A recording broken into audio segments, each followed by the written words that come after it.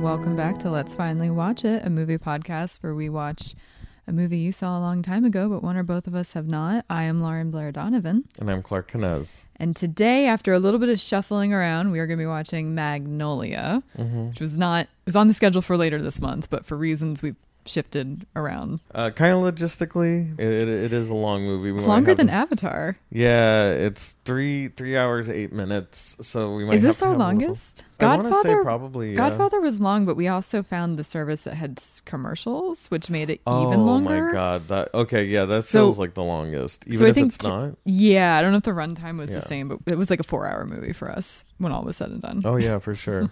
I mean, this one will probably have to have an intermission or whatever, but yeah. I have not seen it. Right, you haven't seen it. You have, but something interesting came up while we were trying to figure out what we were doing. And because I was asking about, like, there's some stuff going on in my life, and Clark was nice enough to be like, it's a little heavy. And we were trying to figure out the trigger warnings, and you discovered you don't really remember the movie very well because you saw it only in theaters. Is that correct? I'm pretty certain I only watched it in the theater. I even remember who I watched it with. And it was 1999, and I was like, oh my god, it does feel like, but I know who I saw it with, and it was also a high school friend. Mm-hmm. So I'm like, okay, that makes sense that I would have seen it with this person. I feel like I don't remember much about it. Yeah. Like when I was trying to explain to you what may potentially be a trigger warning is I had... I was reading, the parental guidance, and it was like, drug use and blah blah blah, and it's like, okay, I don't I don't really remember the details of it, and it's just sad because it is I think I may have seen this P.T. Anderson movie before I saw Boogie Nights, funny enough, because I think Boogie Nights was about, I think it was 97. Yeah, it was only like 2 years before this one, so. But I think I saw Magnolia first for sure, and then I watched Boogie Nights outside of theater, obviously, because I think I was too young to watch Boogie Nights, of course. Yeah, that makes sense. No, totally. It's funny how, like, there's a lot of movies that I've watched and genuinely enjoyed, but if I only saw it once, I don't remember it super vividly after a lot of time. Or even with 200 Cigarettes, which I had seen a few times. I hadn't seen it in probably a decade, and I remember being so excited, but also like, well, I don't know. I mean, maybe it's not as good as I remember, or maybe it's like whatever. So yeah, exactly. And I think with that one, the same you could say about both of those movies, or 200 Cigarettes along with this movie, is I remember the cast. I remember, I mean, it's William H. Macy, Julianne Moore. It's basically Boogie Nights, a sequel, like casting wise. John C. Reilly's in it. Awesome. Tom Cruise is in it, but he's really good in it. Oh, he's going to be he's going to enter our second time club. Because we had Jerry Maguire. Oh, Jerry Maguire, yeah. Yeah, and so he's okay. So this is around the same time, ish. Wait, when is Jerry Maguire? 95, I think. Oh, never mind.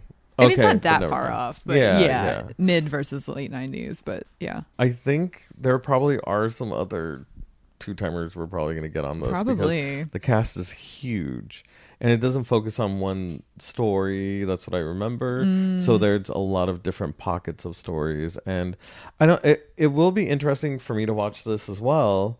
Yeah. Because A, I don't remember it, and B, I do remember being like, wow, that was really deep.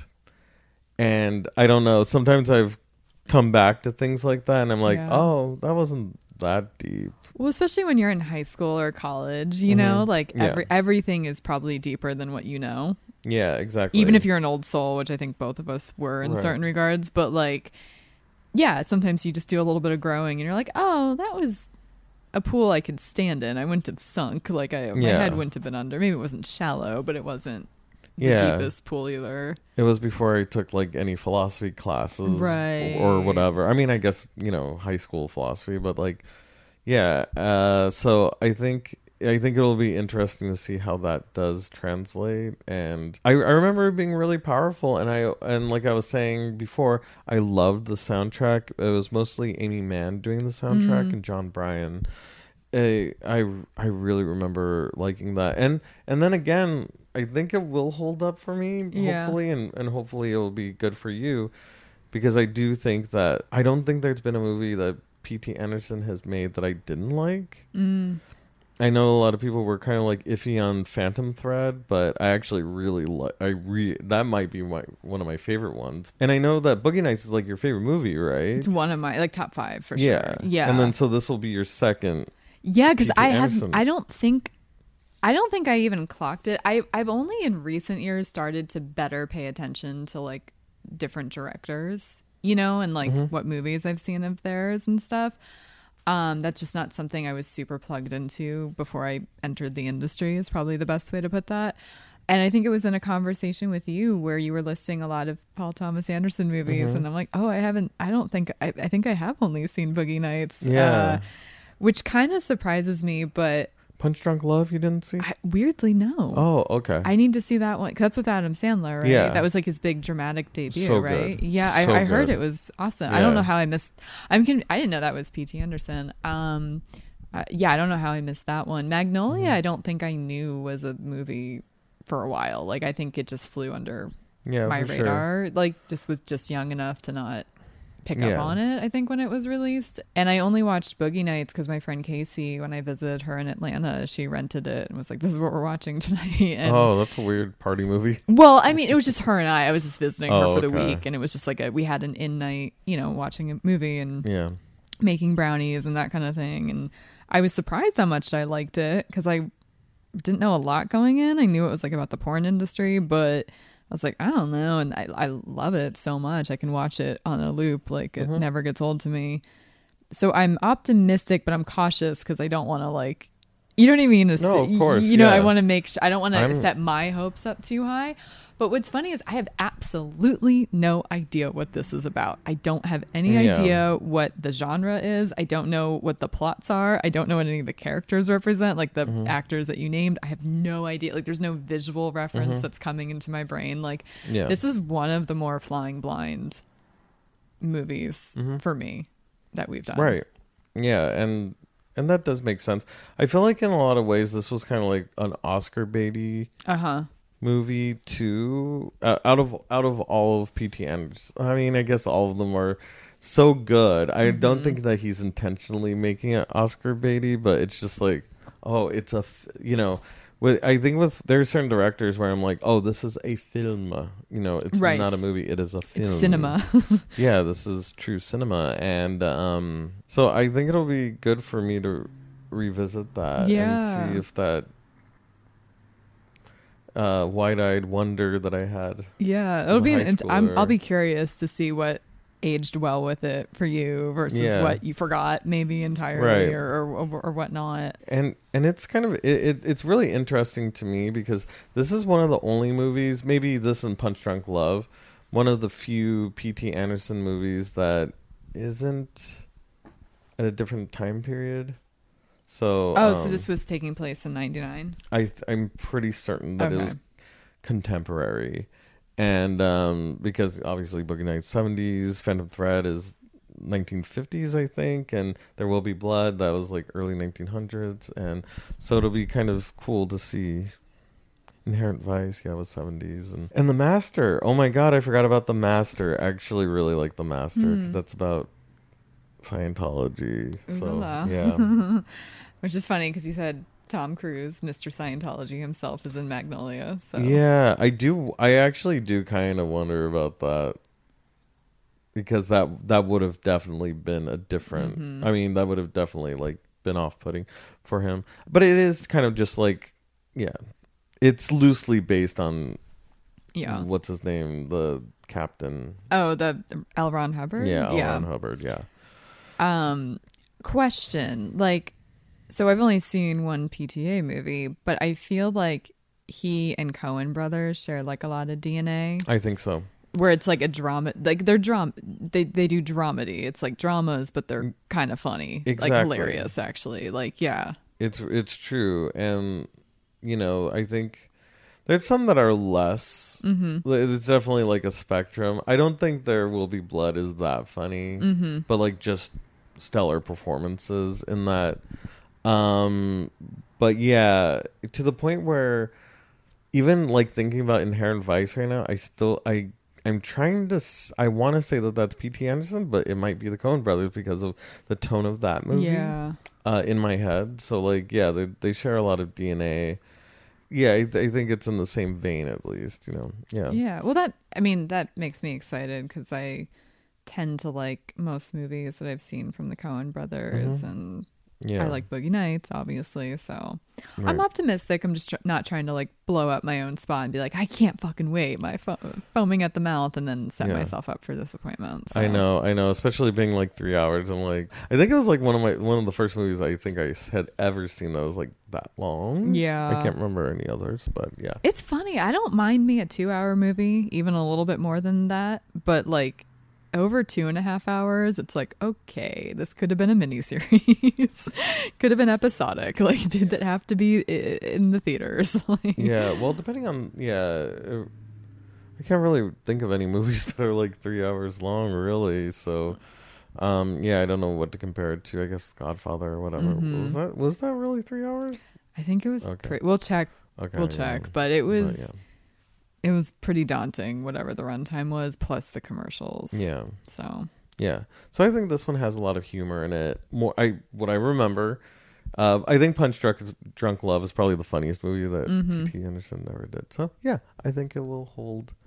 And there's so many stories. I think it makes it feel like a shorter Faster. movie, to That's be cool. honest. Shall we watch Yeah, it we finally? shall watch it. Okay. All right, we'll be back. Bye.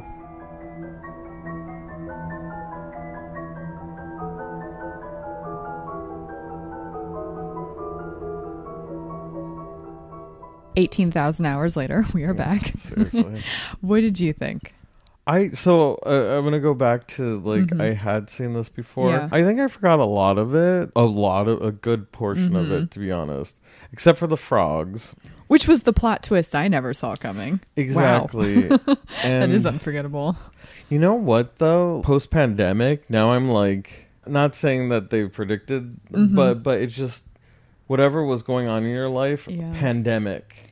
Yeah. And then you just had to deal with it, Well, I think anything surreal that feels far-fetched doesn't feel as far-fetched Exactly. post-pandemic. Is that what Yeah. you're saying, kind Yeah. of? Yeah. Well, because I mean, technically, this is like an act of God, Right. It's Yeah. because there was a point when the kid jumped at the beginning when they're doing the intro, when the kid jumps off, and there's 82 littered throughout it, and That's Exodus, yeah. Yeah, and I'm like, oh shoot, like that's pretty crazy.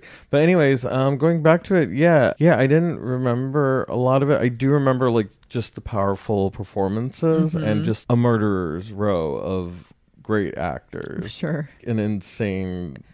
Well, iconic actors amongst iconic actors. Like, Yeah. they're kind of tour de forces. It's not like, oh, that's a good cast. It's an iconic cast. Yeah. Like, staggeringly so. And also with that, they also get their own moment to shine. Yeah. All of them. But yeah, I thought it was good. I thought it's definitely not fun. Like it's not a fun movie. Yeah. And I kind of knew that, I guess, going in, like it's not necessarily a fun movie. But yeah, what did you think? I mostly liked it. I think it's one of those movies I would have a more firm opinion on if I saw a second time, just Sure. because there was so much happening. Like, the first hour, I was a little checked out. Like, I wasn't not having it. I wasn't having a miserable time, but I was just like, it was like jarring every time someone came back on screen. I was like, oh, right. That's also happening in this movie, or just trying to familiarize myself with like the first time they were on screen. There's just so much happening, but it feels like it'd be a more fun watch upon a rewatch, like a more recent one than you had, of course. But yeah. if I watched it again in a month or a couple months from now, because I appreciate Boogie Nights more every time I watch it. And granted, I loved that the first time I saw it, but like there's just so much devil in the detail. Right, Stuff that yeah. it's a whole world, and this clearly was a whole world. I think I missed some stuff, just not knowing where stuff was going, I liked it. I don't know where this would rank for me, though. I think this is like maybe not as high up, but it's not middle necessarily either. It's just kind of somewhere between the middle and the top. I like you said, I mean, the acting, it's so hard to be mad at. I don't know. I think I'm processing. Yeah, I don't even know what to say almost. It just like I liked it, but it was intense. Yeah. A lot going on, and we didn't know what was exactly going on. I started to suspect that the Claudia character did have an abusive relationship with her dad. Yeah. Like that, I started to maybe even like early on was like, there's more to this story. This is not, children don't end up being cokeheads in a vacuum. Yeah. I know that it's not cool to blame the parents, but In some cases, and in yeah. a lot of these cases, it is. Well, trauma is inherited, and it doesn't always manifest identically to like how you received your trauma, but you know, behaviors can vary. Right. The funny thing is, I've never seen this, but I somehow knew the end Tom Cruise scene. I knew he went to his father's bedside. I don't know if I've seen that clip somewhere. I don't know if I saw it in the background when like someone was watching a movie and I wasn't hanging like at my house growing up or something, and I just saw that one scene. I don't know why I knew that, but like when he was on stage at one point, I'm like, oh no, he does go visit his dad in his final moments. And I kind of remembered him being I remembered him being in the hospital too, like walking down that hallway. I'm like, I've seen that clip too. So I don't know. I watch a lot of video essays on movies, so it's possible that that's what I know it from, because I definitely have not seen this movie, but I don't know. Somehow I saw that, or the advertising or something. I don't know. I mean, that's totally possible. Like I watch like top 10 something or others, and it's a movie that I haven't seen, but yeah. Or like I'm a big fan. I think it's gone a little downhill if you ask me, but not important. But I like the YouTube channel The Take, where they talk about different archetypes or themes in movies or different cultural trends. And that you just never know what you're signing up for when you click them. Yeah. Because you don't know what references they're going to pull. So I tend to not watch those because of that. Yeah. Yeah. Because I haven't seen so much, I risk it. Because I'm like, well, I want to learn about what this character really mean, or what character types really mean. And I'm like, but it spoils stuff for me because I'm me and I haven't seen a lot. But yeah, you were right. Tom Cruise was really great. I have a theory that he does best when he's playing an unhinged character, because he's so unhinged to me. Like, right. In general. So it's like having him lean into that works exceedingly well. Yeah. Because I mean, you like see those things fall apart with him. You see him so confident and, you know, so stupid. Like, I think it was really interesting watching this when I was in high school. Yeah. Because, you know, I feel like, I mean, this came out, what, 1999? I think so. Yeah. Yeah, this came out in like 1999. The classic Woodstock 99 era. Like, yeah, like toxic masculinity was the thing. and I remember, oh shit, like, yeah, I mean, you know, they're parodying and seeing how like dumb, how just, and the thing is, like, this probably isn't as dumb as like some stuff that exists now, which is insane, especially like thinking about like the incel epidemic that the internet has, you know. But I just remember when I watched that, I was like, oh my god, that's interesting. Like, they're totally lampooning like modern masculinity and stuff. And I'm so curious what the actual reference points were, because two notes, like, one is it was razor thin fine line of parody and no, really, this is what this shit is. Like, it was almost not even heightened to an extent. I mean, it kind of was, like, some of the expressions or something about like a cock and a cunt, or but I forget what the wording was, but there was definitely some graphic stuff that I don't think those pickup artists say. But especially on a commercial, right? Like, right. That's fair. That is fair. Did this stuff, like infomercial pickup artist stuff, exist in the 90s? Because my first knowledge was Mystery. Remember that guy, the pickup artist with the soul patch, and yeah, and that was like mid 2000s, and I think he popped maybe early 2000s, but became like mainstream a few years later.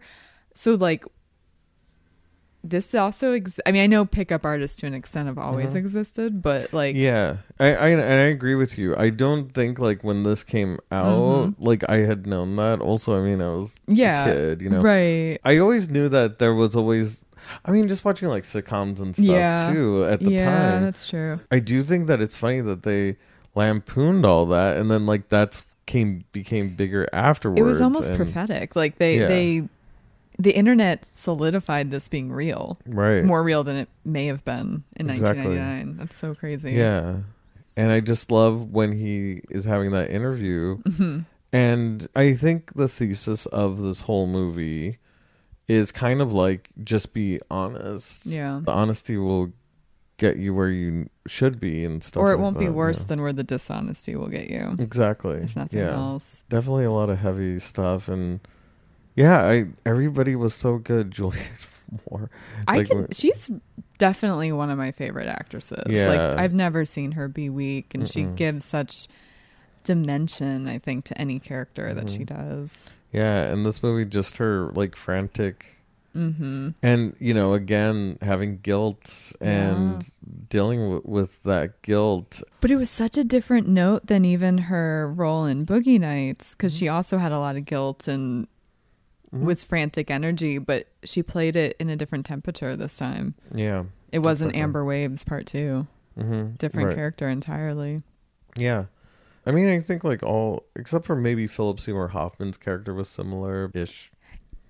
I mean, a little different, but the softer character of the lot. Yeah, exactly. Yeah, that part's similar, yeah. Yeah. Oh, we have a new two-timer, William H. Macy. And Tom Cruise. And Tom Cruise, yeah. So, two new additions to that. And yeah, just, I really...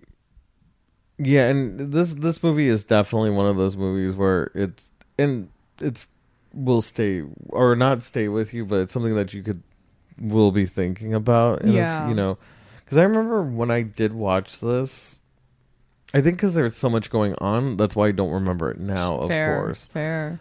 And I only watched it one time in the theater. It's also very adult themed. It's not like high school themed. Exactly. Yeah. So I think if I would have watched this, in my 20s, that I would have been like, oh, okay, I get this. But being a teenager and stuff. But I really do remember, because at that time, I was in theater classes at school and stuff. So acting was really important to me, and I think especially watching these soliloquies, these monologues too, and seeing the truth in acting, like just the way that everybody just conveyed everything was so authentic. Like everything is just, especially like when William H. Macy has that meltdown in the bar and everything, and it's like, oh my god. And then you see his, like, it's weird because I feel like everything in this movie, it was twos. Like everything had a doppelganger. So he was obviously the older version of like that kid. Yeah. And and I think that's why it was so important that kid stood up for himself. You guys all think that I'm a freak because I know all these things, and it's like, you guys want me to do all this stuff, and it's like, no, I hit my breaking point. And that's something that William H. Macy never did, and he never got that love that he was willing to give people. And very powerful. Both of their plot lines to me it was just such an interesting take also on just like, not that they were child actors, but like any kind of either child prodigy or child actor, it felt very show business to me. Like the fact that there was so much cursing on set with the kids. Yeah. I think before I moved out here, I would have been like, oh, they're doing that to be heightened for effect. I'm like, oh no. No. It's terrible that children are in this fucking industry. Are you kidding me? It's the worst, actually. And it was interesting to watch the more grown up version of the boy and like how he turned out. And exactly, even though it wasn't the same character, but you're right, they were mirroring each other, Ghost of Christmas Future and Past, if you will. That was just such a well done, almost subtle and yet very overt too. Right, exactly. It was kind of crazy, like the way they handled that. But yeah. Especially since like this is just one kid who was thrust into the limelight and shown all over TV and everything, and then and just have that yanked out pretty much. I and then had the stage parent. Yeah, stage parents You and know, everything. And, William H. Macy's character got his money stolen by his parents. Kind of see that cycle, I guess. because the dad was even an actor, because he kept talking Yeah. about dropping him off like, I have an Going to audition, it's an audition. important audition. And so many parents put their kids in acting because they're trying to live vicariously through their kids, Right. or they steal their kids' money. And that's why they had the Exactly. Coogan law. That's so You know? awesome. Yeah. Yeah. I'm so glad that they have But that what's because fucked up about that is it only exists in California, New York, and maybe a few other states. And there's this whole crisis that's happening right now with everything from reality TV to YouTube family vlogging, where these kids are being exploited on like TLC reality shows and, of course, the family vlog channels. And there is, like, if that family lives in Arkansas, which the Duggars, 19 kids and counting, do, there is no provisions for those kids to have a trust fund when they're 18, despite that Right. they were literally, in some cases, born on television and grew up on television. Yeah. Because the law is not federal, it's state by state. That and sucks. there's a crisis happening right now because people are kind of waking up to how unethical it is to have your kids' milestones be exploited for YouTube. Yeah. You know? I will say definitely, I hate those or those family blogs. I Same. hate them. They hate 'em creep so much. me out I also so much. right. Yeah. It does. It's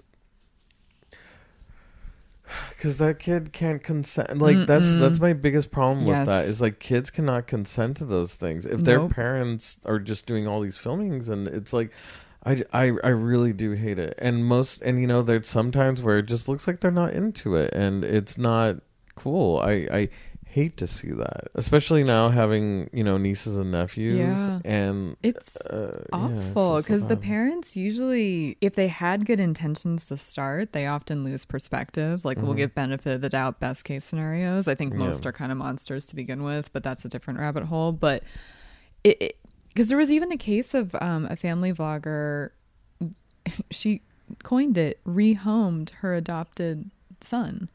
This was I like in the heard about pandemic. that. Yeah, he had special needs. He was from China. And what was even more, not even more sickening, but what continued to make it sickening, I guess, was that she and her husband did like a fundraiser in order to like go get the child. It was like, I'm not remembering it perfectly, but I Wow. remember for whenever they reached a certain level of donations, a new puzzle piece would appear and it would start to show his face.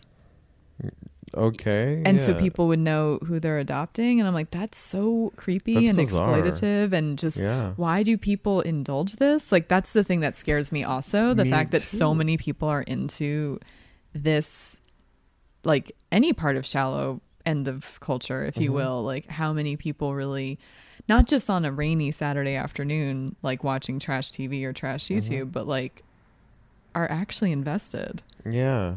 It's And bizarre. They follow it and enough to give them money, and Yeah. it's such a strange thing. And there's another one called the Ace Family. Oh, They're yeah. pieces of shit too. And I just heard I just seen exposés on a lot of these. There's one that does the toy review, Ryan's toy review or something, and he had been doing it since he was a kid, but it became a thing where he was just like, I want to stop doing this. And then there was one where there were siblings and one of them just didn't want to do it anymore. They were like, I'm not a little kid anymore. I'm like a straight up teenager. Oh, wow. I'm not going to be doing this. So they had a falling out because of that. It's such a young age because he didn't want to do it. And it's it's so messed up. I hope that these kids really put their foot down, like the kid, in this movie. And sometimes it's hard for them to Well, do it doesn't that. always work too, especially when he went up. I was holding my breath when he went up to his dad who was sleeping and said he had to treat me nicer because emotionally abusive parents don't take well to criticism. And And it was usually- mild what he did. He didn't really acknowledge it, but it was just go back to bed. But I don't know. After the credits rolled, he could have gotten a tongue lashing in the morning. I'm not convinced he didn't. Right. It's hard. Kids have no agency. That's what Yeah. sucks if they have crappy parents. What are they Exactly. supposed to do? They're stuck. They're prisoners, essentially. Yeah. Right. And then even just learning about Tom Cruise's character's past. He's such a piece of shit. when you watch this movie, you're like, what a piece of shit. But then you're like, oh, this he went through something awful, and he had to do it alone, and it's like crazy. Yeah, because it wasn't just the death of of his mom at a young age, 14. Mm-hmm. That's not a great age to lose a parent. Yeah. He was already abandoned by his dad. Mm-hmm. That's double jeopardy, like Yeah. things. And not to say that everybody turns into this character that goes through that, but again, like, you don't know how trauma is gonna like manifest, and sometimes when people are grade A douchebags, you don't have to feel bad for them, but it probably didn't happen in a vacuum. Exactly. You can decide how much you care about. Nothing happens out of nowhere. Yeah, I truly think that he had to just be so far out there to just, get the dopamine to get that out of his mind and stuff. And it like sucks to think about that. Yeah. But again, it's about losing perspective. He probably felt so powerless when he was young. Yeah. Figured out a gimmick to make money and feel powerful over women, over his clients, like whatever. And then it becomes a runaway train when people, lose perspective. Yeah, exactly. I mean, because there's plenty of people that I know, and this is like a dumb thing, but like smoking. Like I remember I had a friend, his mom used to smoke, and he used to hate it. He was like, oh my God, she just smokes she just sits out there and smokes all day. And he would talk.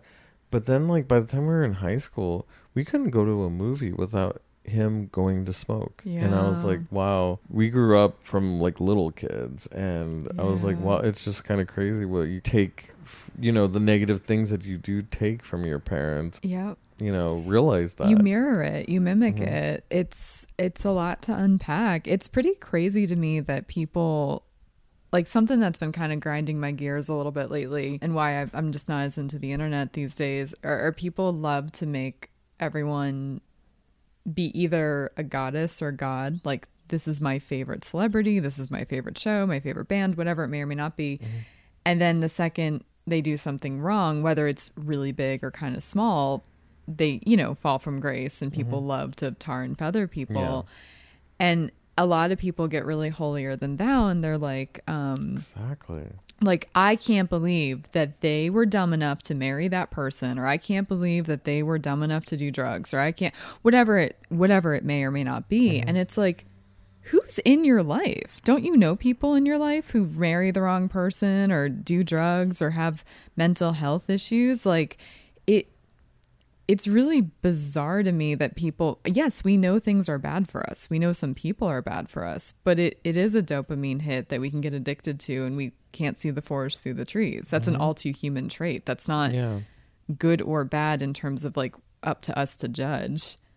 Exactly. That's for us to look for a context, because it's not excusing bad behavior. It's trying to contextualize it. So then maybe, because if you hear something's bad, that's not enough for the human brain not to do it. But if you can break down why it's bad, or why it happens, that does take the power out of it, and people might make different decisions.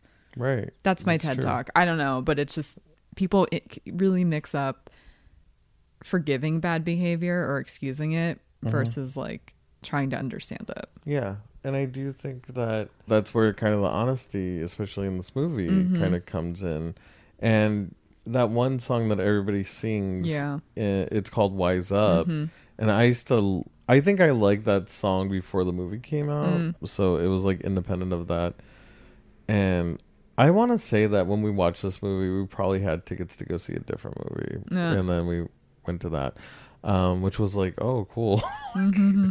It was probably like Freddie Got Fingered or something. But I really do think that, when in this movie, like you're saying, when people were being deceptive, like that's when, that's where all these things go haywire and stuff. And some of it had already, with Claudia and stuff like that had already happened years ago. Stuff that happened with William H.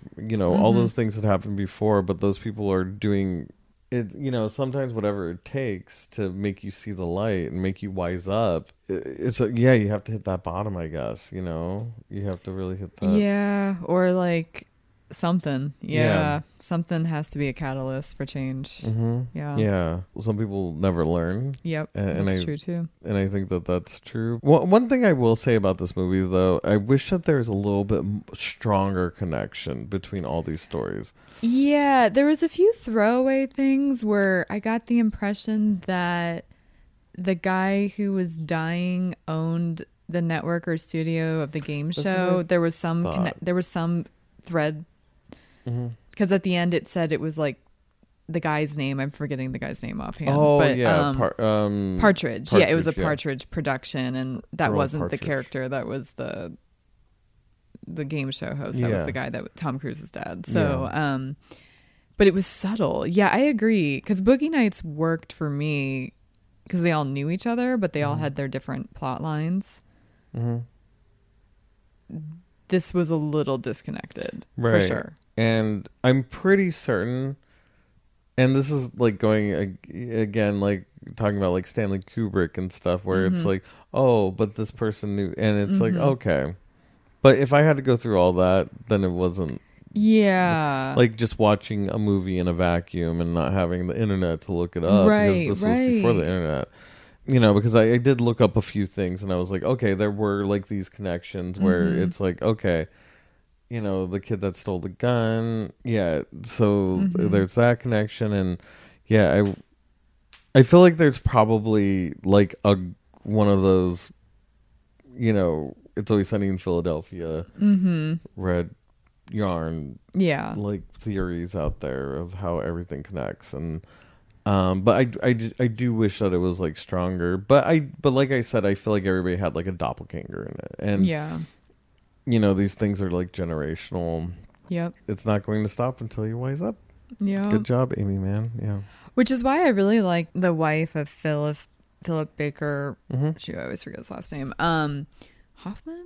Or no, they're not both Hoffman. Philip Seymour Hoffman. Oh, Philip Seymour Hoffman. No, but the other one, Philip Baker. Baker something. Something. I always forget it. That was confusing my brain the entire time because they almost have somewhat similar names. But like, she actually did not stand by her man, even though he was dying. That's hard for a lot of women to do. A lot of women take the side of their husband, even against their children, which is awful. Yeah. But like, I don't know when she suspected stuff. I don't know. There's some context missing there, and I don't want to give her, you know, too many applause because it sounds like she kind of knew, but she did eventually wise up and was like, no, really, what did you do? Right. Is there a reason why Claudia doesn't like you? And she left. And I think especially in the 90s, you know, because they would have gotten together, in like the 60s or something? Right. Like, that was not the mantra of that generation and that time period, you know, like that was kind of ballsy, and he's dying. She could have been guilted into staying.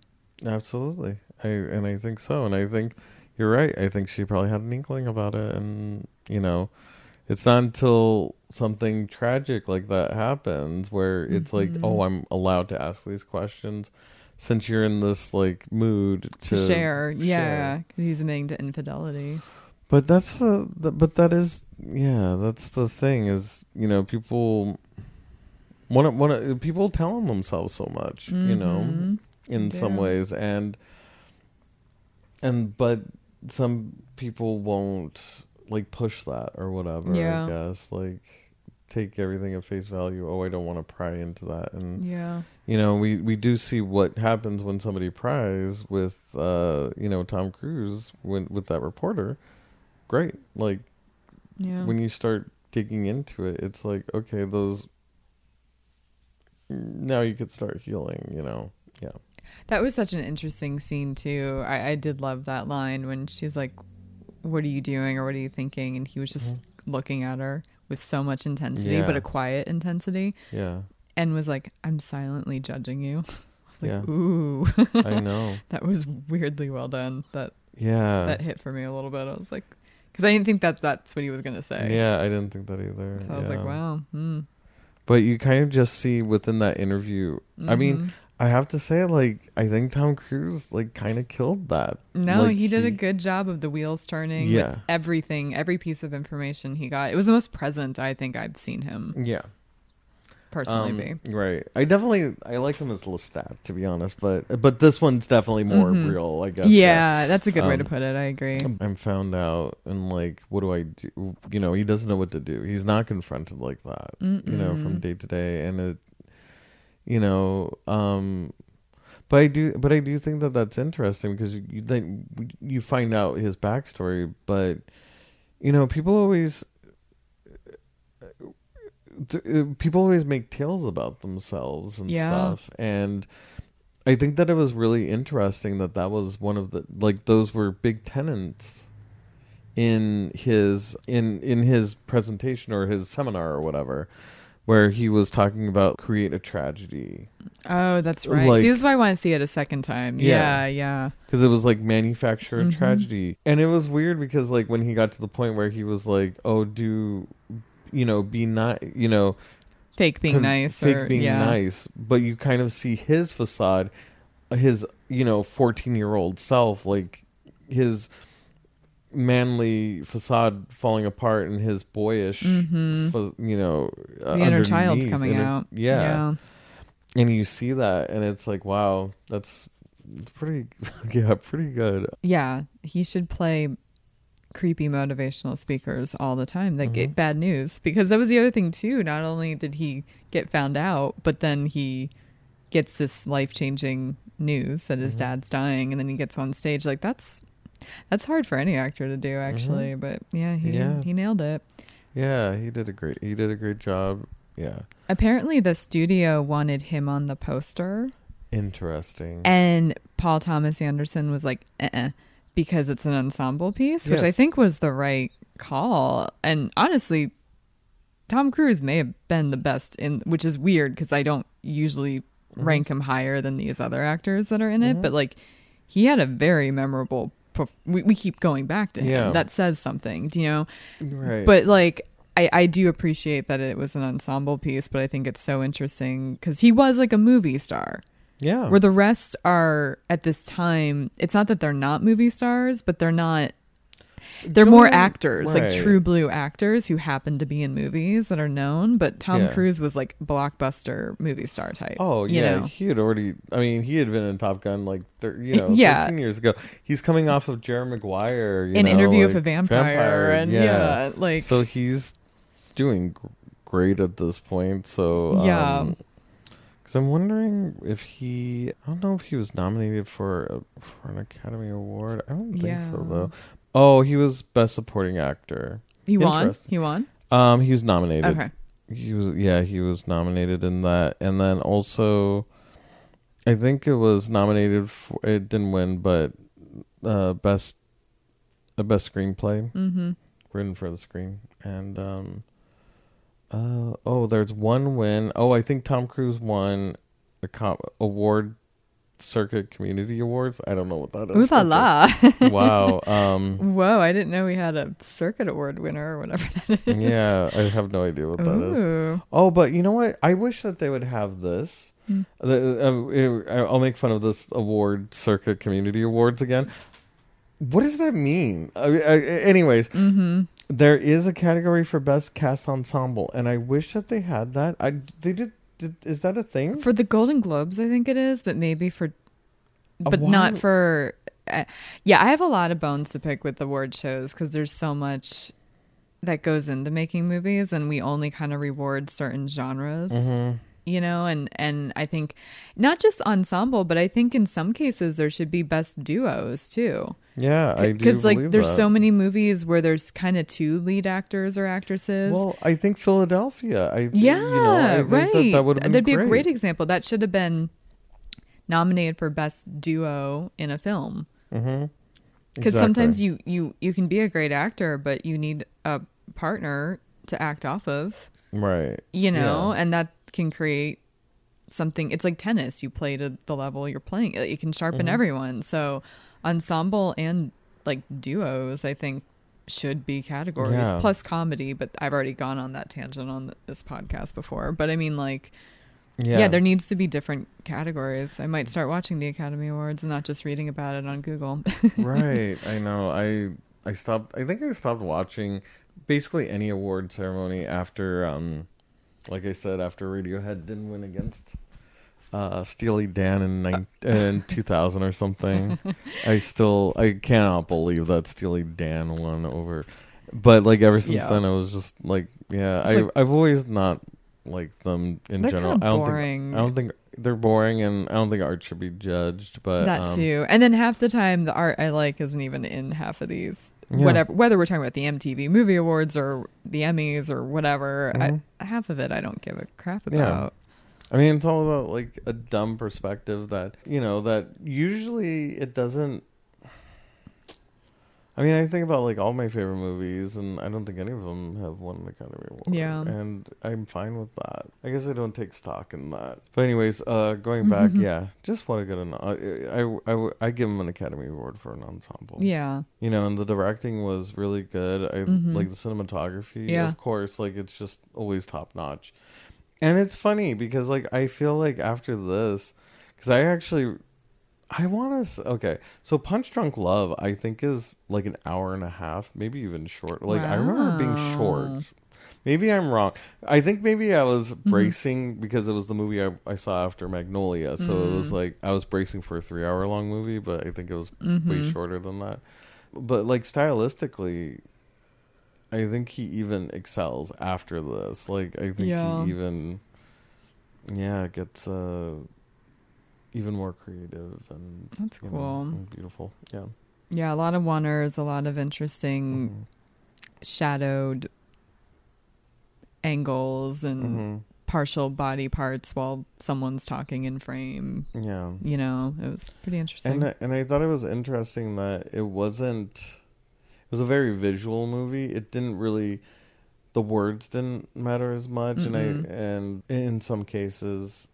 And then they turned off the music at a certain point. And like I kind of liked that, where it was life is just loud, and I find that pretty interesting. What do you think of John C. Reilly's character? That was like a little bit of a different note than I'm used to him being. Well, he was very sincere. Yeah, like earnest. Not playing for a lot. Even though I found him funny. I think he is just funny. Yeah. Like I think he can't help it. There's just something about his container and delivery that is so charming. It's funny. Like there's something. Yeah, he's so fucking. He's such a specific breed. Yeah, because he really was kind of like he was doing a lot of things off duty. While he was off duty, he didn't have to like do all the stuff. But yeah, he was a weirdly good cop who was also kind of a bad cop. Yeah, because at one point I turned to him like he's not that good of a cop because like, I mean, he liked Claudia, but she was clearly tweaking. But that's what's interesting about that is, sometimes those are the people who will bend the rules the most, well, for the person that they really like. I loved how because the whole movie, I was like loving it because I loved John C. Reilly so much. But the whole time my brain was like, who the hell is this character? Like I couldn't figure out, is he an idiot? Or is he like Francis McDermott in, Fargo, where like just earnestly good at the job? Like I couldn't quite figure it out. And then his monologue at the end talking about, it's a judgment call. It's not my place to judge. Yeah. But I do have to make a judgment call about if someone needs to go to jail or be forgiven. Right, exactly. And I'm like, oh, I think people would like cops way more if like everybody had that heart and head aspect of, because so many people. And look, I'm not even going to get super political. We're not going to go into like all the nitty gritty prejudice systems that is the police force. But like everybody, no matter who you are, has a story, whether it's about a parking ticket, whether it's about like a speeding ticket, like whatever, where the cops hassle you and you're just a person living your life. And maybe you messed up, but it maybe wasn't your fault. Maybe you got held up in a meeting and you couldn't pay the meter. Exactly. Maybe you were rushing because you were late and so stressed, and that doesn't mean you should speed, but it happens to the best of us, and someone will just rail down on us like a cop that like makes it worse. It's nice when a cop is nice and sees that you're just a human doing your best. Yeah, exactly. And what's interesting about that, I know it's not the same thing, but like judges are like that. I've been to plenty of, courts. I mean, not a lot, but like, some. And where a judge will just be like, It's fine. Like, Yeah. I mean, in the grand scheme of things, this isn't a bad thing. You're not a bad person. And that's why I do think that it's interesting that I like that interaction, him and William H. Macy. Yeah. Because William H. Macy is not a bad person. But, you know, like he was saying, he's like, I have all this love and I have I don't know where to put it. And it's like, you know, I think especially John C. Reilly's character. Oh yeah, I completely understand that.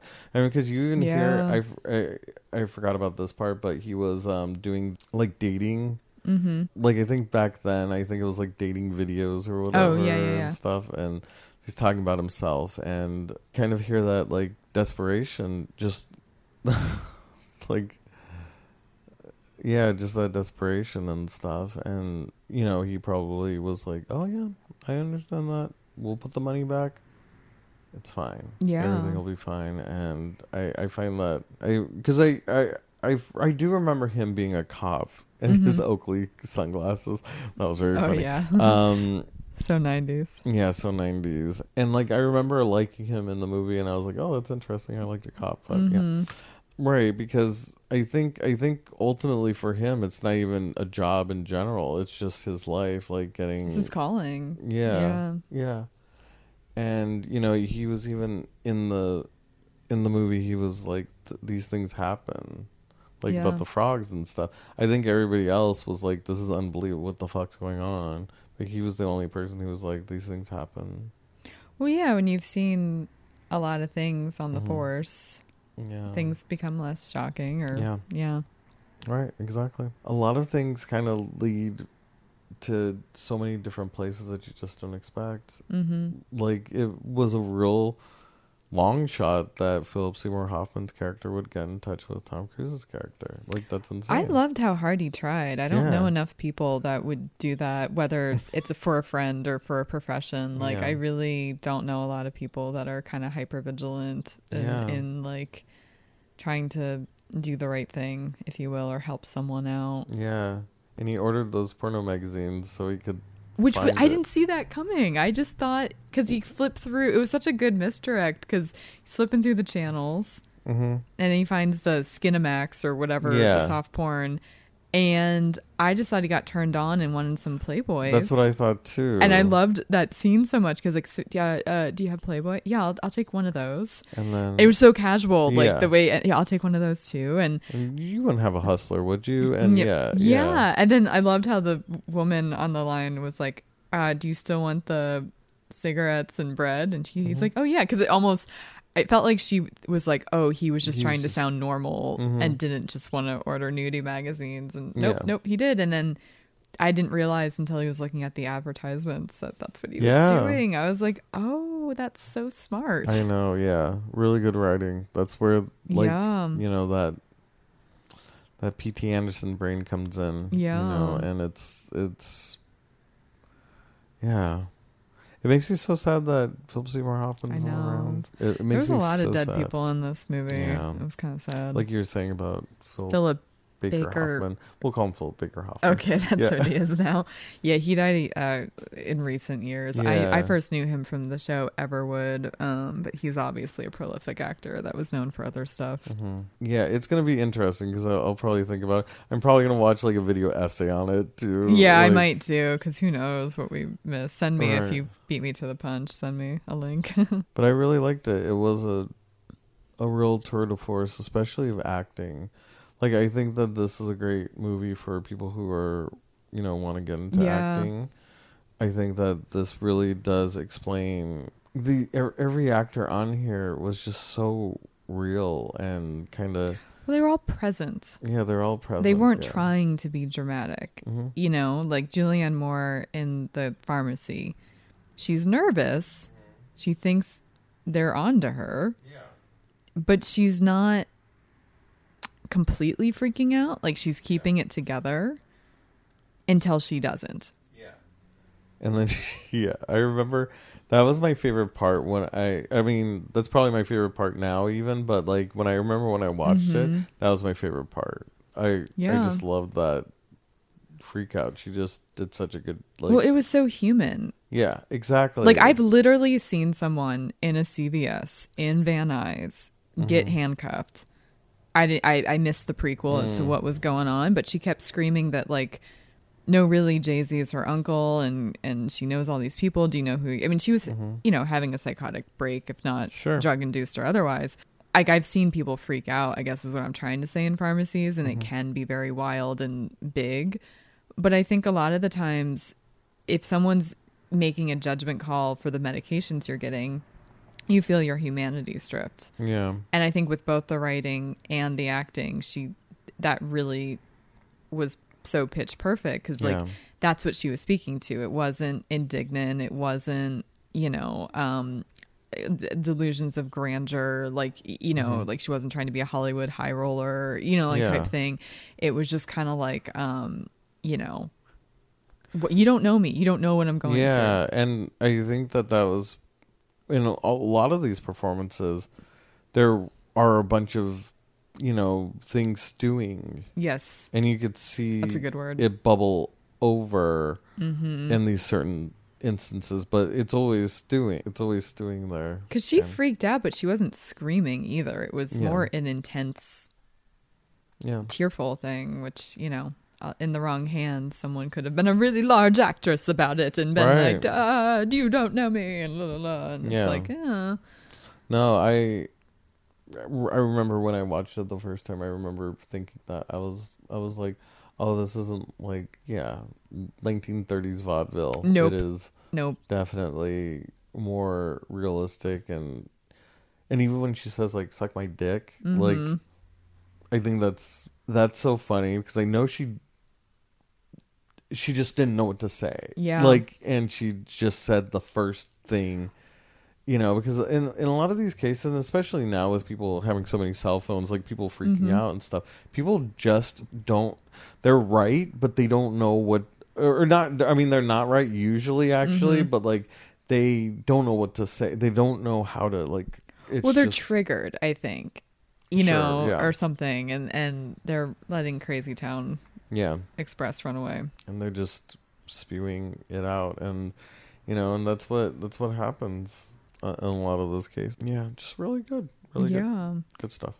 I really like that line in I wish I remember the character or actor's name, but the guy who was dying the whole time. Jason Robards. Thank you. Yeah. He, when he was giving that monologue and stuff, he was like, life isn't short, it's long.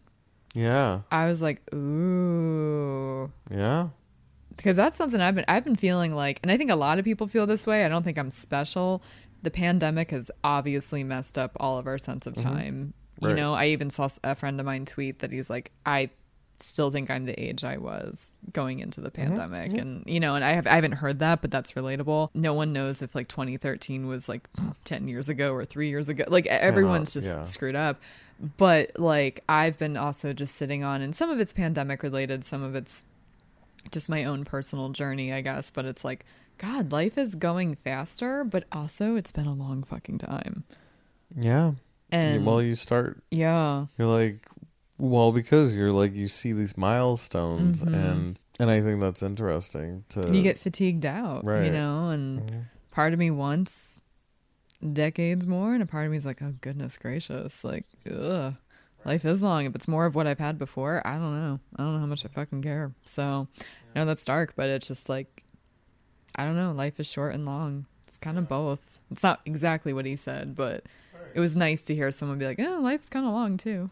Yeah, exactly. I do think that you're not a statement that it's not said very often. Especially on someone's deathbed. Yeah. Right? Because everyone's like, hug your children. Life is short. Tell your loved ones.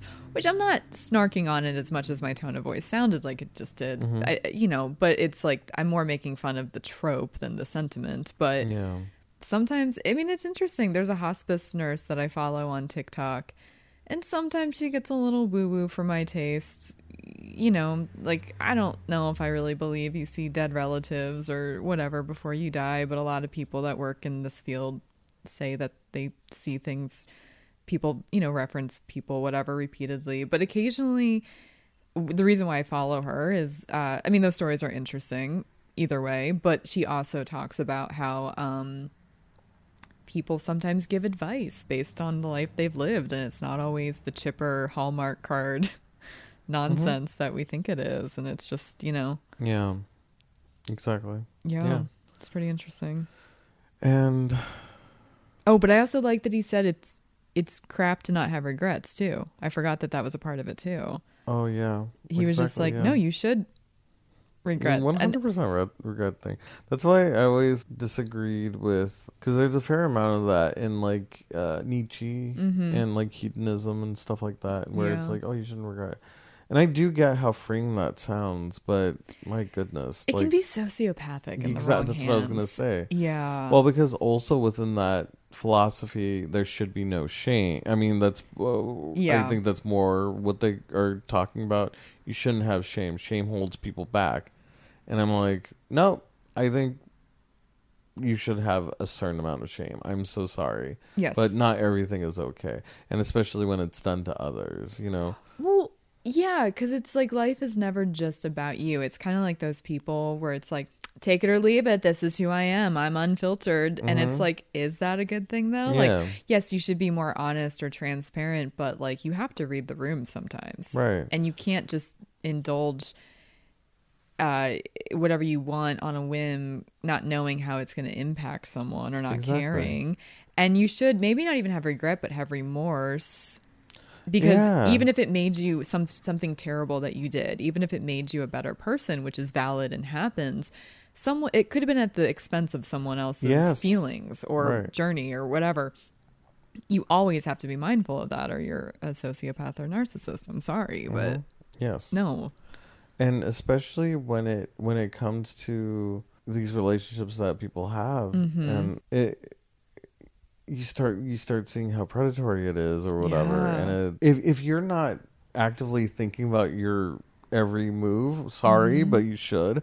But like, if you're not thinking about how your actions affect other people, you'll never get to the point where you don't need those guardrails anymore. Yeah. And I think that's like an issue that a lot of people have, is like, oh, well, I do this bad thing, but I'm also good. Okay, sure.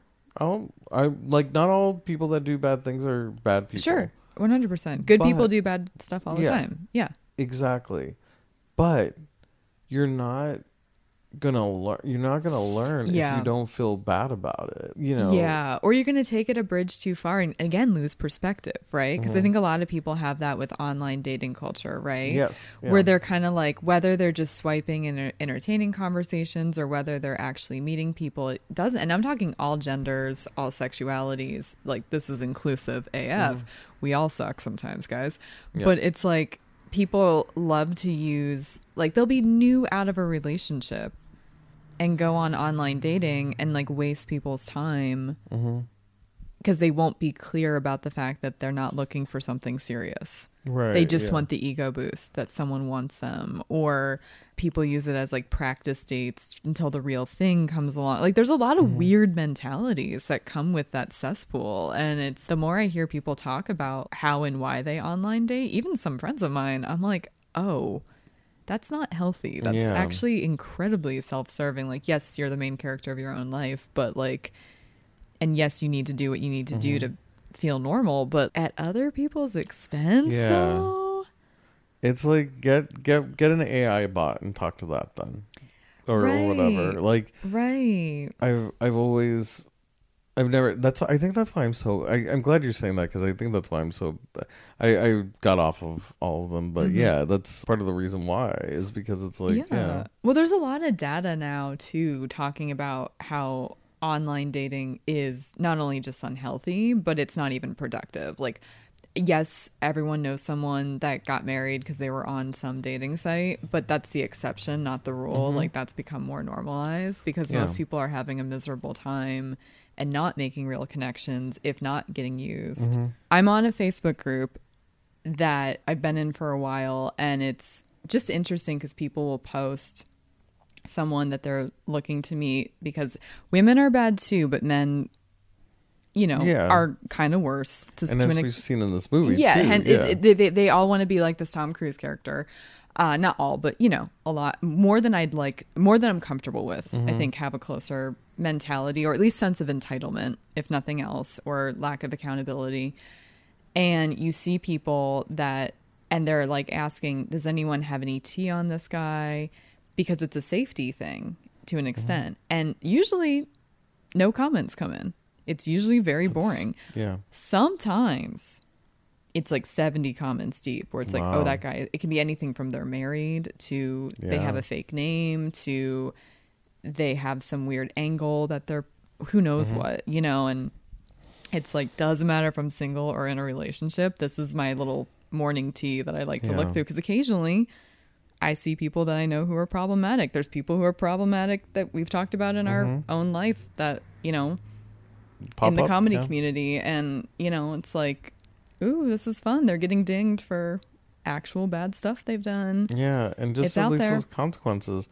And I think that is interesting because, like, even like John C. Reilly's character, you know, when you deal with those consequences and how you deal with the consequences, the fallout of your behavior. Yeah. That just shows your true character. And like once you get past that, I think that's where like the, you know, alternative to no regret or no shame should be. Yeah. And yeah, hopefully those guys wise up, because they're gonna end up alone. And well, that's the other part of it too. More women are choosing to be single because they're sick of dealing with the cesspool that's dating, and more men are single and not sure why.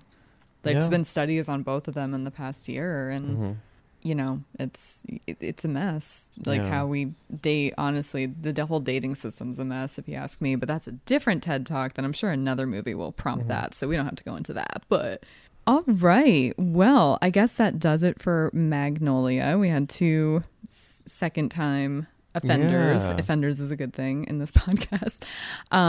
We might go rogue. Usually we announce what we're going to watch next week, but I think we're shuffling a few things around. So it might be First Wives Club. It might be Dazed and Confused. It might be Crazy Rich Asians. It might be The Graduate. Did I miss any of the other contenders? No, those were all of them. Oh, and Four Weddings and a Funeral. We also we yeah. are going to watch that. Just depending on what's on streaming and what we have time for. We've had some scheduling snafus lately. So stick around for all the weeks, because that's what we're watching relatively coming up. It'll be a surprise what we do next, because I don't think we know actually. Even, I'm Lauren Blair Donovan. Feel free to stalk me on all social media at Blairsaurus Rex. And I'm Clark Knez. You can follow me at Other Clarksy on the internet. And this is Let's Finally Watch It. Please subscribe, comment, all the things. And we're also on YouTube and TikTok at Let's Finally Watch It. And I think that's it, right? Yeah. All right. Okay. Woo. Marathon day. Yeah, for sure. One movie, marathon day. Yeah. All right. Well, bye. Bye, guys.